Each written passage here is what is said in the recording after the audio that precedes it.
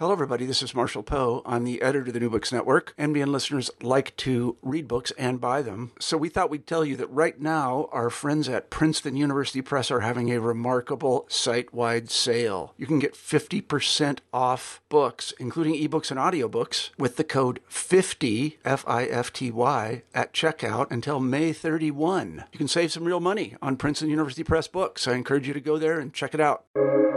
Welcome to the New Books Network. Hello, everyone, and welcome to New Books in History, a podcast channel on the New Books Network. I'm Mark Klobus, your host for the channel. Today, I'm speaking with Alex Wellerstein, author of the book Restricted Data, The History of Nuclear Secrecy in the United States. Alex, welcome to the New Books Network. Hi, Mark. Thanks so much for having me on. Well, thanks for agreeing to be on our show. I was wondering if you could start us off by telling our listeners something about yourself.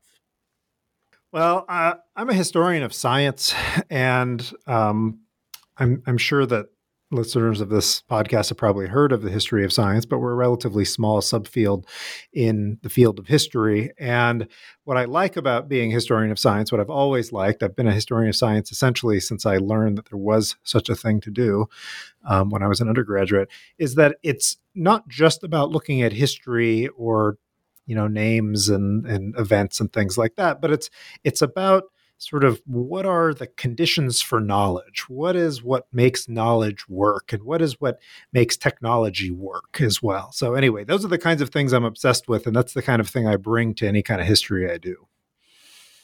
It's a fascinating approach to it, and it's something that is definitely evident throughout your book. What led you to choose nuclear secrecy, though, as a topic? Well, when I was an undergraduate, and this was some years back at University of California, Berkeley, I was working for a professor who was interested in nuclear history. This is Professor Catherine Carson, who works on German atomic energy questions. And I was on a research project, and this was sort of pre-smartphones, and we had the internet, but it wasn't quite as big as it became. And to do research, you would go to the library, an old-fashioned approach, right? And I would go in and find the Dewey Decimal of a book that seemed relevant, and then I would spend a lot of time looking at all the books around it. This was sort of my research by serendipity. And one of the books I found while I was doing this project was a book by a guy named Chuck Hansen called U.S. Nuclear Weapons, The Secret History. And already that's a sort of an exciting name. And it's not that interesting a book. It's full of pictures and a lot of very dense technical text. And that stuff was of some interest. But what was really amazing, he has these diagrams in the book that are just, I'd never seen anything like them. They're drawings of the atomic bombs from World War II, Little Boy and Fat Man. And the Fat Man one in particular, this is the bomb that was dropped on Nagasaki. It's not just a drawing of what it looked like. It's like an exploded isometric view like an engineer might do, right? Where every little screw and every little switch and every little part is sort of static and it's in space. And it's like a drawing of a perfect mastery, right? It's like he's taken it apart with his mind and projected all the pieces apart, And I remember being just very impressed with this because I'd never seen anything like this. I'd seen diagrams of how these bombs are supposed to work, and I've seen photographs of the bomb casings, but nothing that showed this sort of level of detail in it. And I remember sitting there thinking, I wonder how much of this is true. Is this real? Does he really know this much about this bomb? Because some of this is information that is presumably still classified today. Certainly, at some point, was classified. The Rosenbergs went to the electric chair for less information than this, and I remember thinking it would be really interesting to go through something like this and think both when did any aspect of this become something that was knowable to those of us without security clearances, and how did he put something like this together? And this started me on a path that when I was in graduate school I pursued, and I actually basically wrote that paper of how you get enough information in the public domain to assemble something like this. I found the artist and interviewed him about what kinds of techniques he used to really make it look, as he put it, like it advertised accuracy. And in the process, I started thinking, why, this secrecy thing is really interesting. Obviously, secrecy is part of the nuclear story, and any take on the development of nuclear weapons has got to have secrecy in it. But I had never seen anything that was really a history of the secrecy. How did that start? How did that work? When did it change? When did it wax and wane? How did this go about? How did the system even get developed? Did it just pop into full existence, or was it gradual or in phases? And so this ended up, once I had that question in my mind, and it became an obvious project to work on, and I've been working on it for many, many years, over 15 years at this point. One of the first revelations in your book for me was that the history of nuclear secrecy predates even the history of building the atomic bomb. I was wondering if you could talk about how the history of nuclear secrecy begins with this process of self-censorship in the 1930s and the forces that are driving it, because I found it very fascinating how these forces seem to reoccur throughout your book. Sure. So before anybody was working on an atomic bomb, there were scientists who were thinking about the possibility of an atomic bomb, one of which in particular is rather prominent and in the literature on this and prominent for his role in the secrecy, a Hungarian named Leo Szilard. And he had been thinking about the possibility of using nuclear chain reactions for industry and for weapons purposes since about 1933, so well before World War II and well before the discovery of nuclear fission. He couldn't make it work because you need a reaction that he didn't know existed to make such a thing operate. But once nuclear fission was discovered, nuclear fission is when you split a heavy atom like uranium and it releases energy and some neutrons. Once he saw a sort of candidate reaction, his mind sort of almost instantly went in place. My God, atomic bombs are possible now. And for him, the very first thought this led to after realizing they were possible was that he didn't want the Germans to know about it. By the time fission is discovered, it's early 1939 when Szilard hears about this.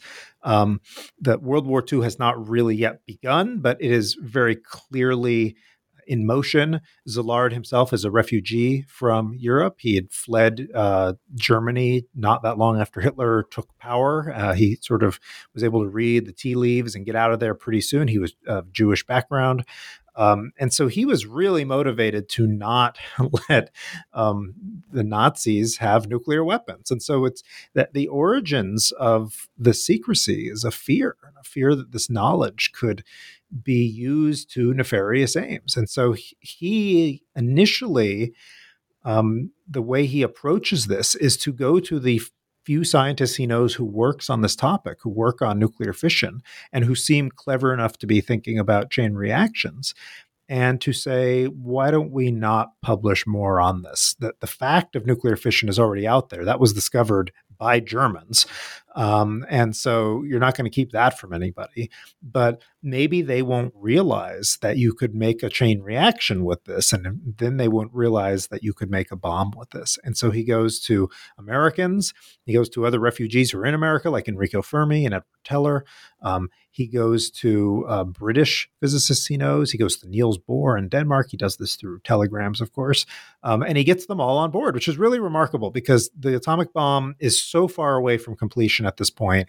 Most of the physicists are pretty skeptical that you could actually build an atomic bomb. It's one thing to make this experiment and to say, yes, we can split uranium atoms. It's another thing to say, let's scale up this literally tabletop technology to an entirely new industry and use that to make weapons. That's not very likely to occur in a short amount of time. It doesn't usually. But he manages the fear of the Germans is great enough, especially with other refugees, that they're willing to do it.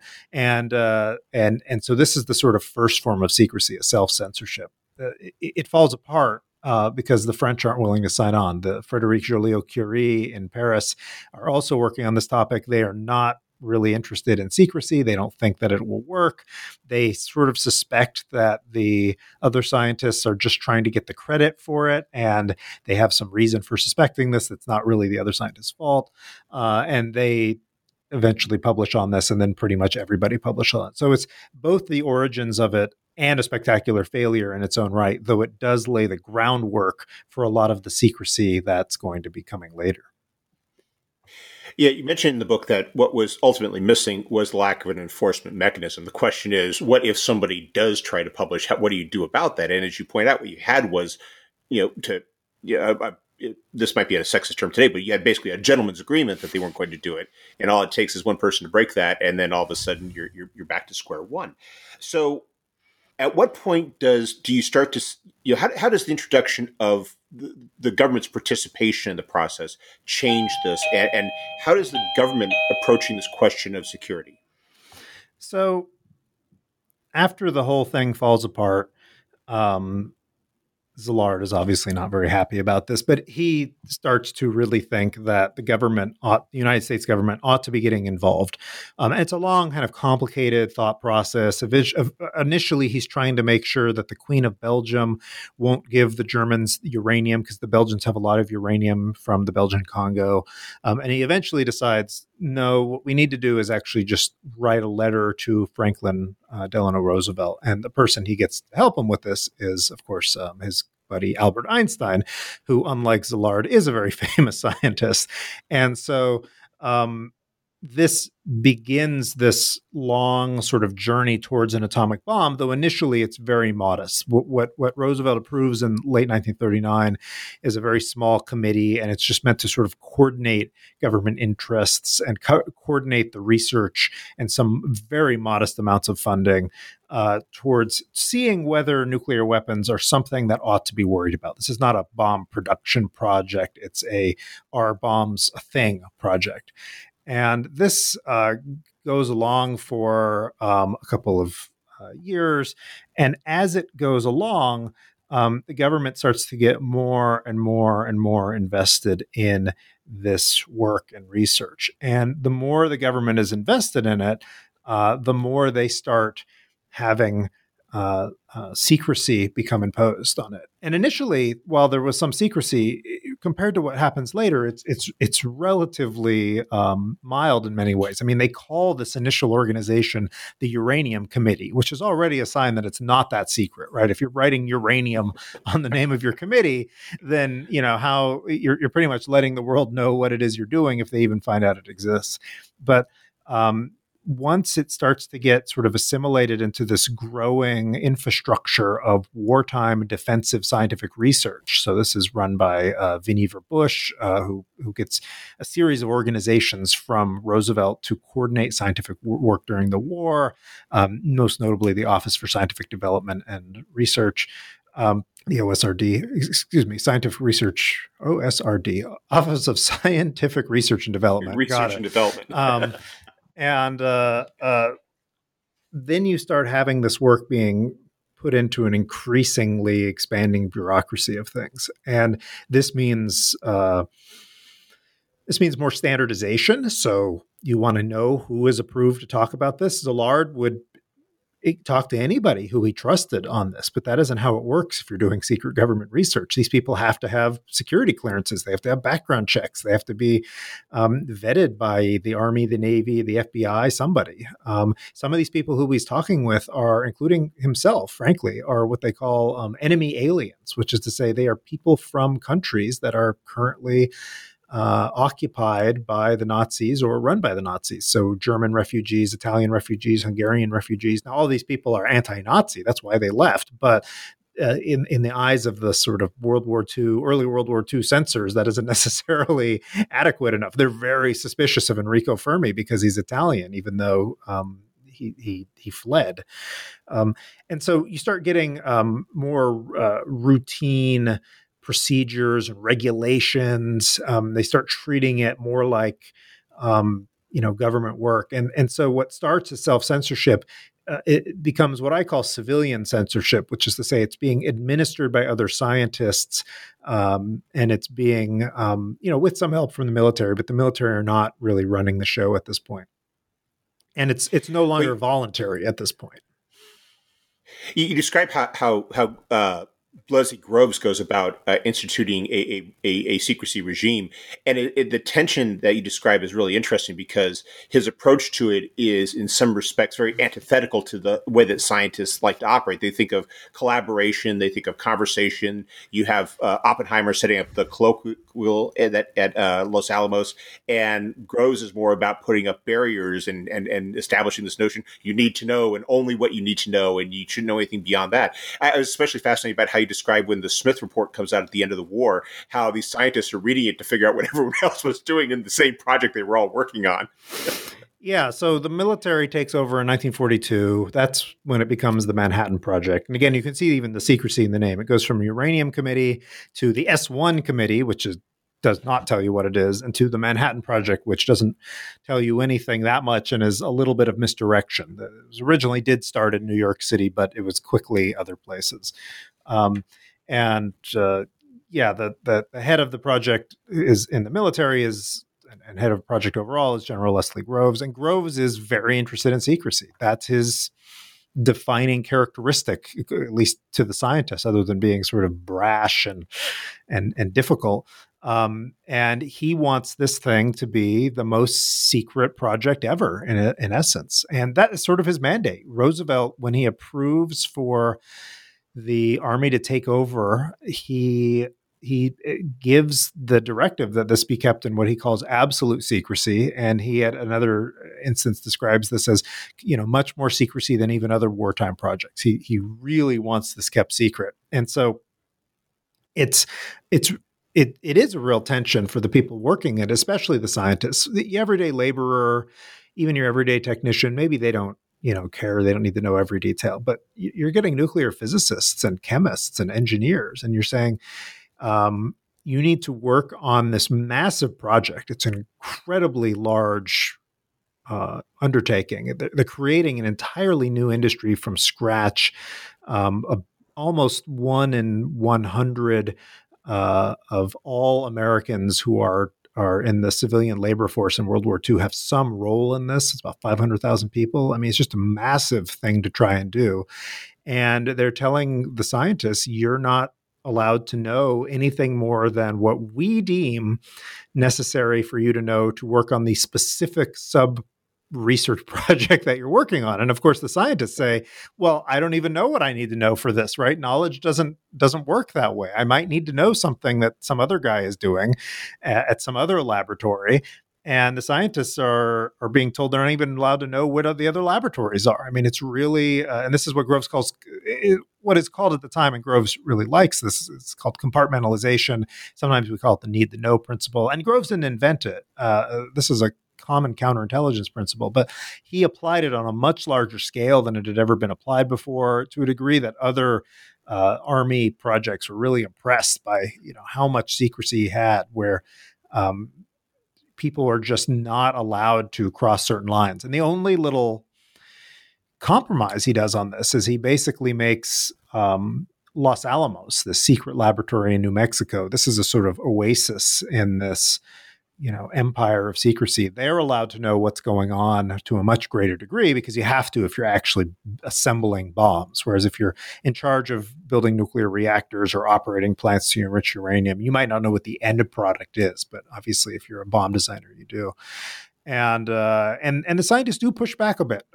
They do eventually. Groves allows them to have certain types of institutions that are like the kinds of institutions they would have in a university. And the Colloquia series is one of these, right? This is a place where the scientists can come together and share their research to anybody with the right kind of badge. Anybody who's basically cleared to know what they're working on can go to these and learn about what other people are doing and give suggestions and give thoughts. And this is very much against Groves's desires, but the scientists find this necessary to feel like they're actually, still scientists and not just sort of machines. Another group that's locked out that really chase against this, and here Groves is facing a challenge of a very different magnitude, are the members of Congress. And here you're talking about the people that have enormous power in terms of money, in terms of funding, and yet they're being left out of it. And you're describing how they are repeatedly pushing back against this, and he's having to mollify them by trying to having Stimson going and saying, well, trust us, this is very important, but you're going to have to, the key word here being trust us. Yeah, I mean, this was one of the things that I found most surprising when I was doing the research, and I'm really most proud of putting out there, is that, okay, fear of the Germans learning about the bomb, fine. We all sort of assume that's what a lot of the secrecy is about. And then it turns into fear, wanting to surprise the Japanese, fine. And then a little bit of like fear of the Soviets and things, other nations, fine. But it turns out that one of the major fears, and most of the secrecy is motivated by fears. It's you want secrecy because you don't want something to get out because you think something bad would happen if it did. But a lot of the fear during World War II was about Congress finding out about the project. And that's even the case before the military took over. That was the case with Vannevar Bush as well. And the reason is that congressmen are indiscreet, for one thing. They were then, they are now. They are the biggest source of leaks to the press and things like that, right? They always have been, because they're very hard to punish, right? So they can do what they want to do. And it's very hard to punish a congressman for, it essentially never happens. They get punished for giving out secrets. But more importantly, this is a very strange and unusual project. It's based on very theoretical and abstract knowledge. It's based on technology that has not really been proven in the world. And you're spending a significant fraction of the American war budget. It's about 1% of the cost of the war, which is a lot of money to spend on one project. And at times, it's like 50% of the construction of the war is going towards the Manhattan Project. And like 50% of the steel is going towards it at times. And this is the kind of thing that your congressman in the 1940s loves to find waste, the alleged projects of waste and things that aren't really doing anything.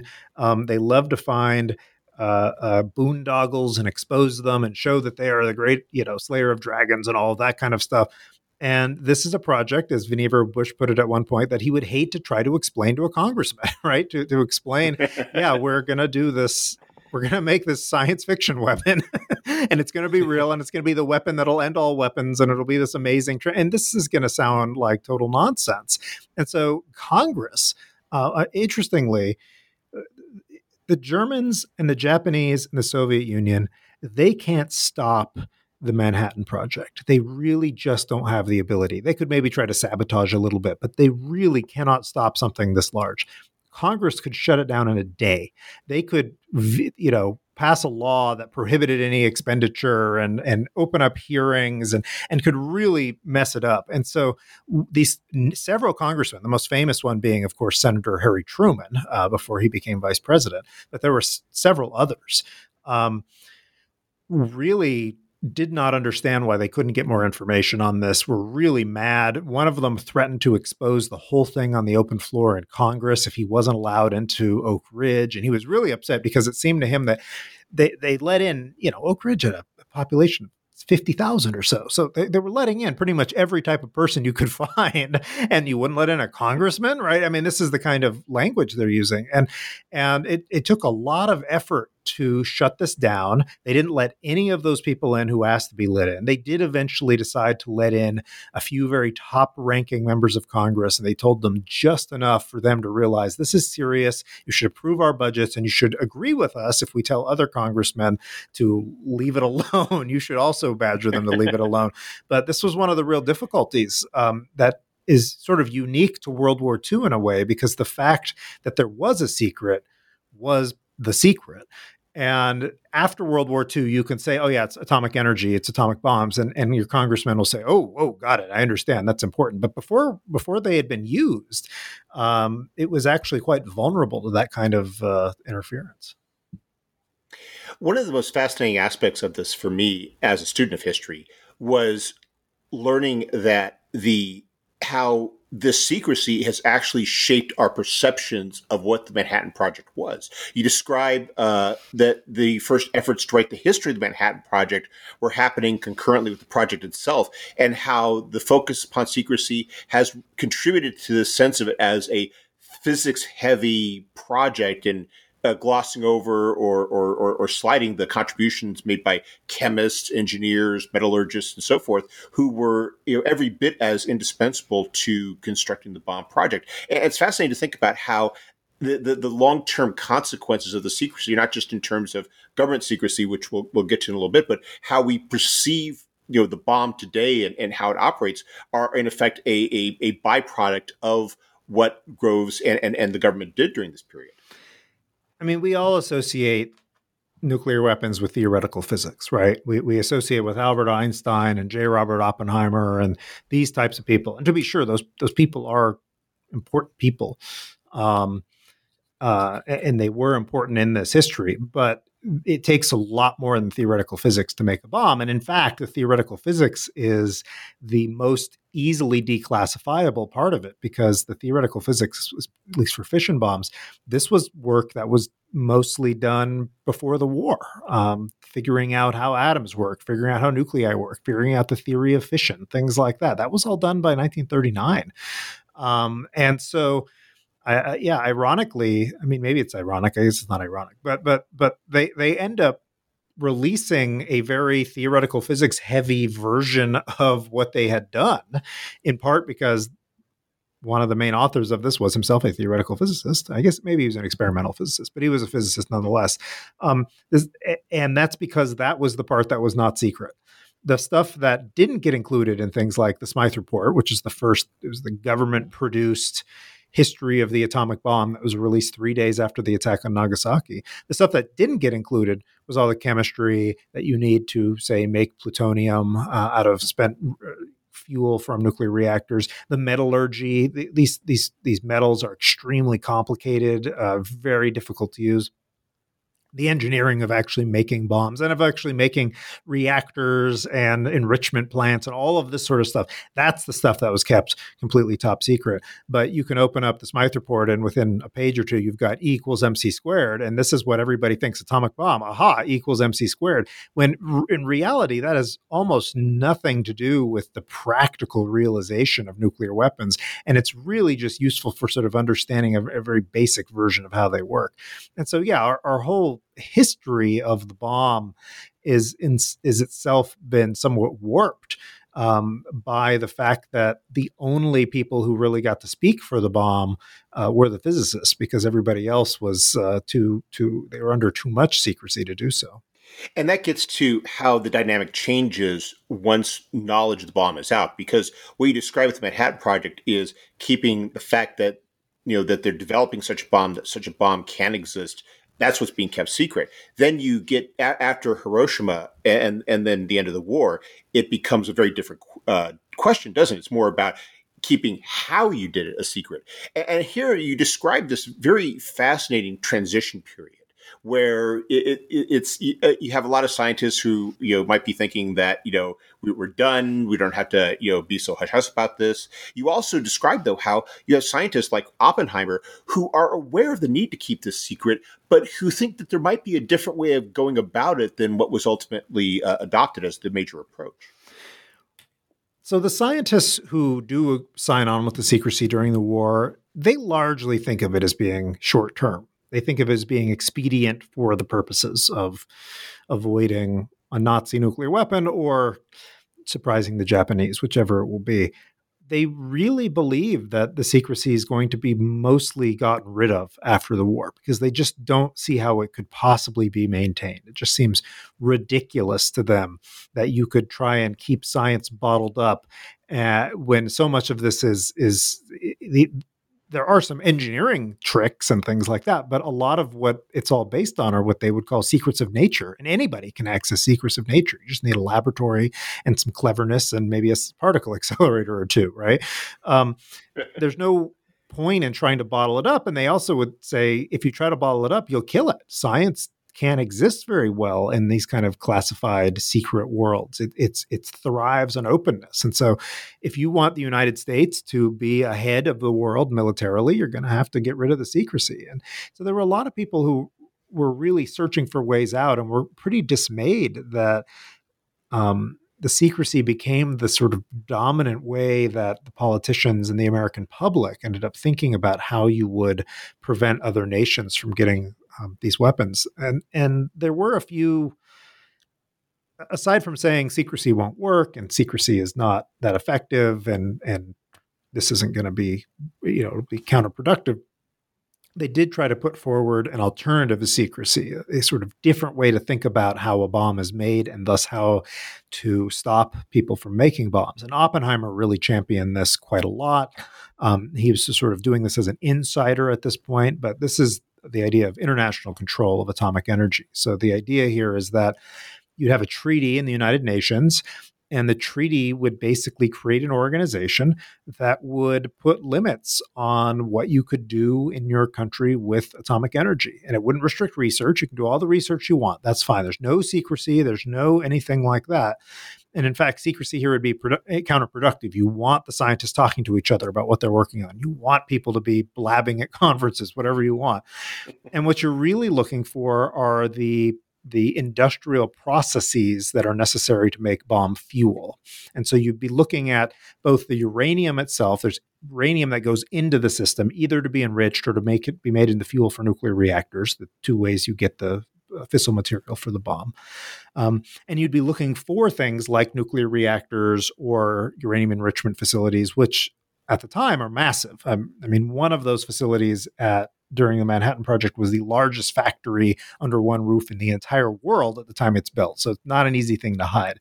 And the idea would be that by focusing on material things and not on information, one, you'd free science. Hooray. That's what they want. But two, it would actually be effective because it's very hard to control ideas moving around. But if you get everybody to agree to not build the biggest factories that exist in the world at the time, and then you have ways of letting people inspect countries and go to where rumored factories are being built or whatever, you might have a chance at actually keeping these things from being built, or to put it another way, of other countries being content that these things aren't being built. And so this was put forward as an American policy plan. And again, Oppenheimer's fingers are all over this, and he was involved in it. And it had a really secrecy spin in at least the drafts that didn't end up getting in the final version. They sort of edited that down a bit, which is interesting. But it didn't go anywhere. And the reasons were, one, the United States didn't push it quite as much as it could have. I'm not sure that the Truman administration was 100% on board with this line of reasoning, and they weren't totally convinced by it. And secrecy is an easy thing to sort of go to by comparison. And the other reason is that the Russians were not that interested in it. We now know they were building their own atomic bomb at this time, and it would have taken quite a lot for them to trust that the United States was sort of not going to secretly maintain atomic bombs or keep it vulnerable or something like that. So it didn't work. Though it is not so different from the way we deal with nonproliferation today, which is not really about secrecy per se, as much as it is about monitoring the kinds of facilities that can make weapons fuel. So in lieu of Oppenheimer's, shall we say, optimistic approach to this, what is implemented instead, and how is it in some ways, in these various ways, different from what you saw during the war? So you have this half a decade of attempts to sort of figure this stuff out. This is, by this point, it's the organization that's in charge of all this is the Atomic Energy Commission. They were created by law they took power in 1947, and their job is to sort of make atomic bombs and regulate knowledge about them. And the first chairman of this organization is a guy named David Lilienthal, fascinating character. I spent a lot of time on him in the book. He's a Roosevelt New Dealer. He's a technocrat. He had run the Tennessee Valley Authority. He's a genuine sort of liberal reformer technocrat type. He doesn't really believe in secrecy when he comes into the office. He does not want it to be cloak and dagger. He doesn't want to just live in fear. He wants to have the peaceful aspects of the atom sort of get out there. But the law mandates that he also control everything else, that secrecy is really important for many aspects of it. And so he has to wend this really complicated path that ultimately doesn't really work. He's constantly trying to reform the system and find a way to be more open. But he's constantly stymied by the military, by the Truman administration, by scandals that occur under his watch, by Congress, who sort of enjoys picking on him all the time. And he ends up sort of being almost the opposite of what he intended to be. He becomes, more secretive than a lot of other groups. What finally is the sort of nail in the coffin of all these reform efforts and this attempt to really think it through in a novel way is the detonation of the first Soviet bomb in 1949, which is followed up very quickly by the debate for whether you should build a hydrogen bomb, which leaks out very quickly. And then finally, after Truman sort of resolves the hydrogen bomb debate by saying we're going to keep working on bombs, including the hydrogen bomb, literally like the day after that, they discovered that there had been spies throughout the Manhattan Project for the Soviet Union. And the combination of these three shocks, as I call them, it just kills any effort and any will to reform. And what gets built up in the sort of wake of this end of reform, and also Lilienthal resigns, not for those reasons, but because he was tired of being beat up by Congress all the time. But what comes out in the wake of that is what I call the sort of Cold War way of thinking about it. This takes some years to evolve, but it's a combination model of believing that there are secrets to be kept, and they are so important that the fate of the entire country rests on them. So if you give them away, you can literally be executed like the Rosenbergs, right? That's the highest fear of it. At the same time, Eisenhower is not very happy with the amount of sort of how depressing the whole thing is. And so he really believes that if you brought in sort of business and industry, that you could redeem this awful situation by having private nuclear power. So you get this push for atoms for peace, for nuclear power, for fusion, all of these sort of safe atoms. And so I call this the period of the dangerous atoms, the peaceful atoms and the dangerous scientists.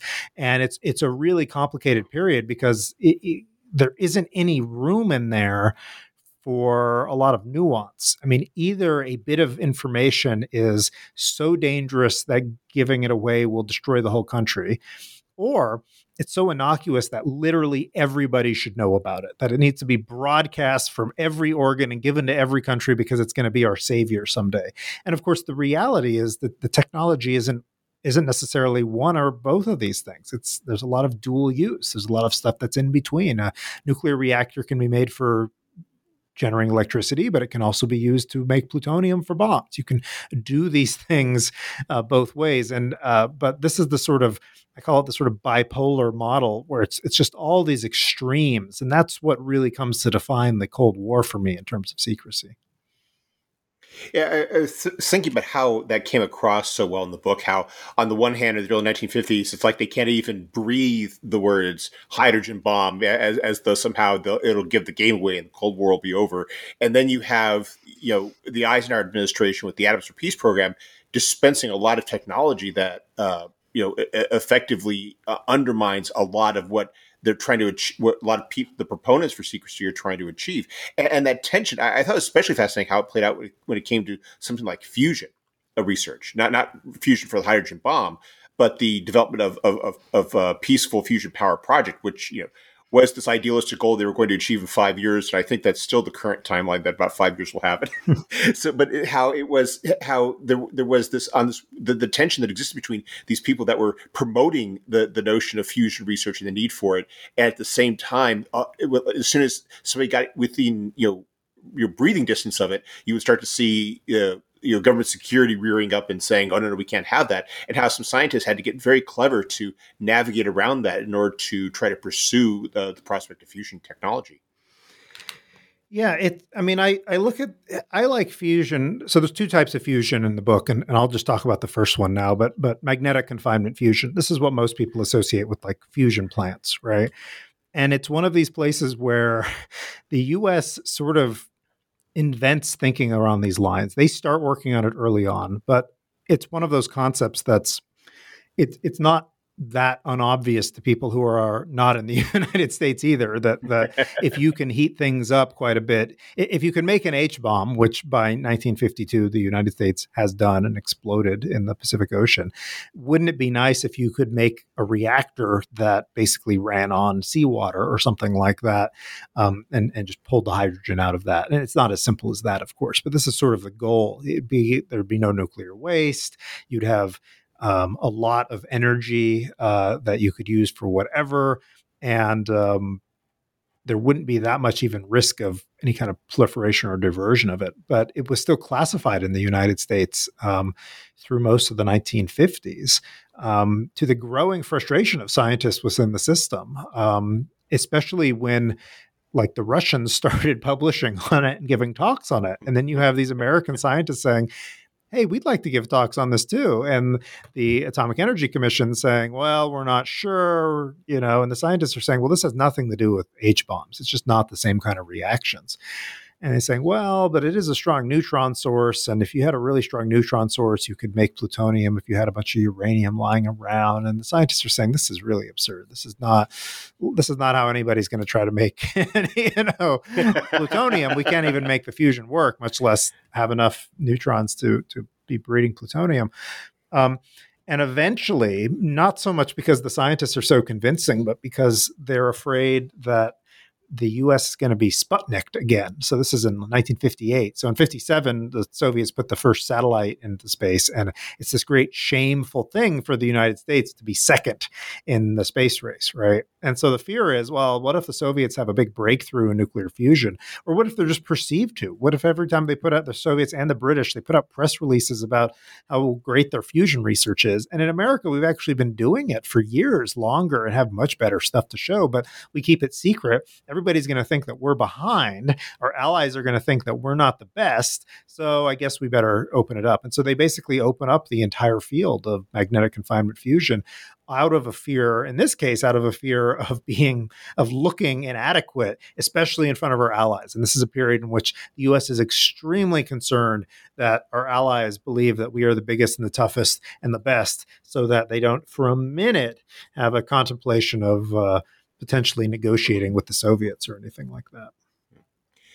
One of the things I enjoyed most about your book was how you don't treat nuclear secrets in a vacuum, that you talk about within the context of broader attitudes towards secrecy in America during this period. And this comes across most clearly when you get to the 1970s. And you have, with Watergate, a national, awakening, shall we say, about secrecy. It's kind of a shock as to what secrecy has become. And while a lot of you note that a lot of the process of declassification actually predates Watergate, how you see a different approach towards secrecy. Secrecy is now something to be dismantled. Secrecy is now something to be challenged rather than to be accepted automatically as being the best thing possible. All of a sudden, knowledge is not something to be feared so much. And you describe how this leads to this very fascinating series of attacks on nuclear secrecy that have some very interesting consequences. Yeah, so in the 1970s, and there's antecedents in the 60s and even in the 50s a little bit, but by the 1970s, you get what I call sort of anti-secrecy. And this is, you can think of it as a political ideology. If you want to be really academic, you could call it the rhetoric of anti-secrecy. My publisher didn't let me use the word rhetoric, but that's what I would prefer to call it, where it's a set of beliefs, in essence, which essentially is that secrecy is the ill, and that secrecy is the cause of the arms race and proliferation and things like that, and that secrecy is the real disease here that everything else is sort of flowing from. And so these are people who are very opposed ideologically, and I'm not saying they're wrong, but it is ideological, to any and all forms of secrecy that they see. And this comes out, especially the Pentagon Papers, Watergate, all of this stuff of the 70s, which exposes the ways in which secrecy has been used to hide abuses and incompetence and embarrassments and things like this. And this is a broader, generalized approach. This is a part of reaction to the Vietnam War, right? This is a great decrease in faith in government and in the sort of paternalistic role in particular of government, of a sort of Papa knows best approach to democracy. And it eventually makes its way in various forms into the discussions about nuclear secrets as well, because the bomb is sort of the underpinning. It's always the sort of final say in national security questions and secrecy questions for the government. It's always, well, if you didn't have this, then we'd get nuked, or, well, we can't have total open transparency because of nuclear weapons, obviously, right? It becomes the sort of way that it's the infinite threat. And so it becomes the infinite way of emphasizing how scary the world is and why you need secrecy and things like that. So there come to be several activists for often different reasons. Some of them are really anti-secrecy. Some of them are really taking a different tune. They want to, for example, emphasize that secrets wouldn't keep a terrorist from getting a bomb, for example, that instead what would keep a terrorist from getting a bomb is not letting you get the fuel. This is also the beginning of fears of international terrorism after the Munich Olympics. But there become some who start to really see secrecy as the problem and nuclear secrecy as the problem. And the most interesting of these is a guy, and he's still around, named Howard Moreland. And he decides, and I just think this is such an interesting thing, he's anti-war and he's anti-nuclear weapons. And he's reading a book written by somebody who worked on the H-bomb, and it's about Robert Oppenheimer and the security problems he had during the war and things like that. And in the introduction of the book says essentially that the only true secret that is still around from this period is exactly how the H-bomb they invented in the 1950s works.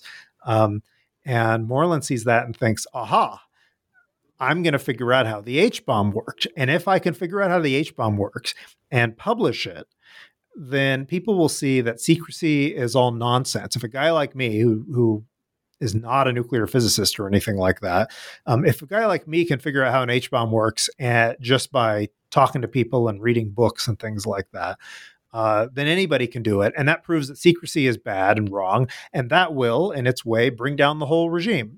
And I will just point out that he tried to tell many other activists about this plan, and most of them said, what are you talking about? How does telling people how to make H-bombs help get rid of nuclear weapons as opposed to encourage them? And B, there's a big gap between show them how to make H-bombs and the whole nuclear regime falls apart. Like, how exactly is that going to happen? But Howard is undaunted, and he goes on this sort of quest to figure out how H-bombs are made, and he's remarkably successful. So I love the way that he goes about it too, because it's like he takes the secrecy regime and he subverts it to prove it. I thought it was sheer genius to basically say, well, let's send the article, and if they say we can't publish it, then we know we're onto something.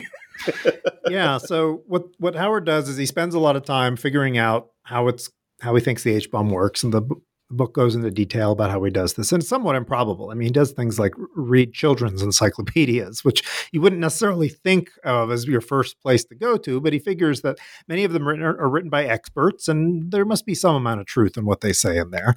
And he comes up with a model of an H-bomb that's actually fairly plausible. And he goes to a magazine, the Progressive magazine, which, as you can tell from the name, is pretty left-leaning. And he basically tries to sell them on publishing this article of how H-bombs are made. And they're initially a little dubious, and they decide to go with it. And their strategy ends up being that the Progressive sends a copy to the Department of Energy and basically says, who's taken over from the AEC, and basically says, well, we're planning on publishing this. What are you going to do about it? And usually the government, by this point, would not respond to this kind of thing, because they have what is internally a policy they've had since the 40s, that is the no comment policy, which is they will not comment on any private speculation about nuclear weapons designs or secrets. Because if you say if somebody comes to you and says, here's how an H-bomb works, and you say, go ahead and publish that, I don't care, that probably implies that it's wrong. But if you instead say, don't publish that, that's secret, that implies that it's right. And either way, the government is giving away information. And so rather, they would just say, we don't have anything to say about that. If you're going to publish it, publish it. And, the world is full of speculative ideas. How is anybody going to know if you're right or wrong? Doesn't matter, right? What they do in this case, though, is they get sort of tricked into trying to censor it. Basically, the Progressive makes it clear that they're going to publish it, and that they give a sort of artificial deadline to the government. They don't really give them a lot of time to deliberate about it or find out what these people are about. And the government ends up saying, fine, you're going to try to publish this thing that we think is you shouldn't publish, and we're going to file under the Atomic Energy Act. We can censor this. This is part of the concept of nuclear secrets. In the United States, the legal definition of nuclear secrecy is called restricted data, title of a book. And it's a special form of secrecy that only applies to nuclear weapons. And one of its defining characteristics is it says that nuclear weapon secrets are secrets by definition. Because they are about nuclear weapons, they are secret.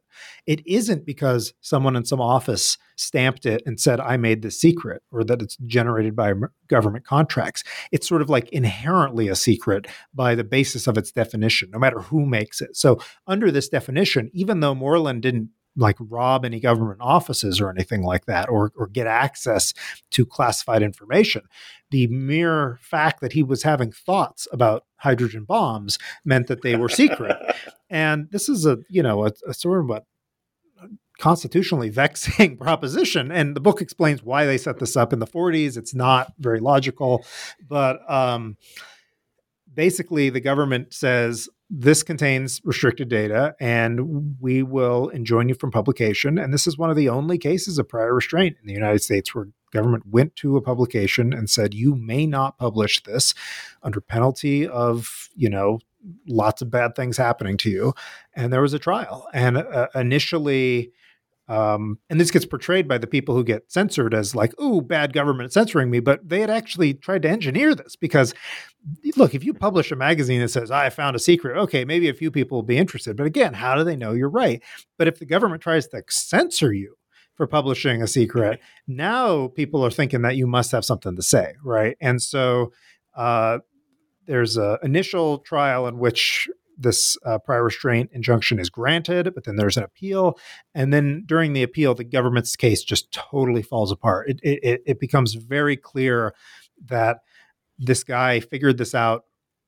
The way his defense essentially put it, and Howard Moreland was not thrilled with this, was that he was plagiarizing children's encyclopedias, and that he's doing that. This isn't really top secret information, that it's been out for a long time if you've thought to look for it, and that by trying to apply the full force of the law to this, the government is essentially sort of being arbitrary and really infringing on his First Amendment rights. And so eventually the government contrives to declare the entire thing mooted before they get a bad ruling and they get out of there.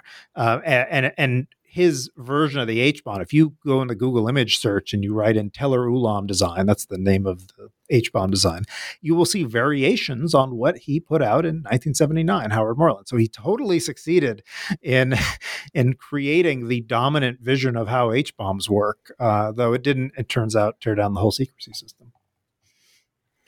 It also, though, and this is something that struck me as I was reading, was how modern it was, because a lot of what you described there really does seem to presage how we deal with secrecy. And this is where I thought your book was so relevant beyond just talking about nuclear secrets, how so much of the discourse about secrecy, what the government's holding, the government's sense that this is something that they're doing out of, to protect the American people, versus the sense that you have from a lot of people that the government's using secrets to cover things up, and that we must go out there, sort of the X-Files thinking, if you will, of the truth is out there and we have to ferret it out. How so much of that is down to the present day, and you still see it with as you explain in your final chapter, with the attitude towards nuclear secrets, although now it's reformulated. We're no longer keeping it from the Soviets because they no longer exist. Now it's, as you put it, international terrorists or Iran or something like that. Yeah, these themes don't go away, and in the end, some aspects lessen a little bit. There are a bunch of declassifications after the end of the Cold War. There are attempts to reform the system again that again fail for various political reasons that the book goes into. But we still essentially have a system like this, though there's more stuff declassified now than there was in the past. So it's harder to sort of innocuously stray across nuclear secrets, though we still have all sorts of things when it comes to deployments of weapons and strategies and things like that that are still under wraps.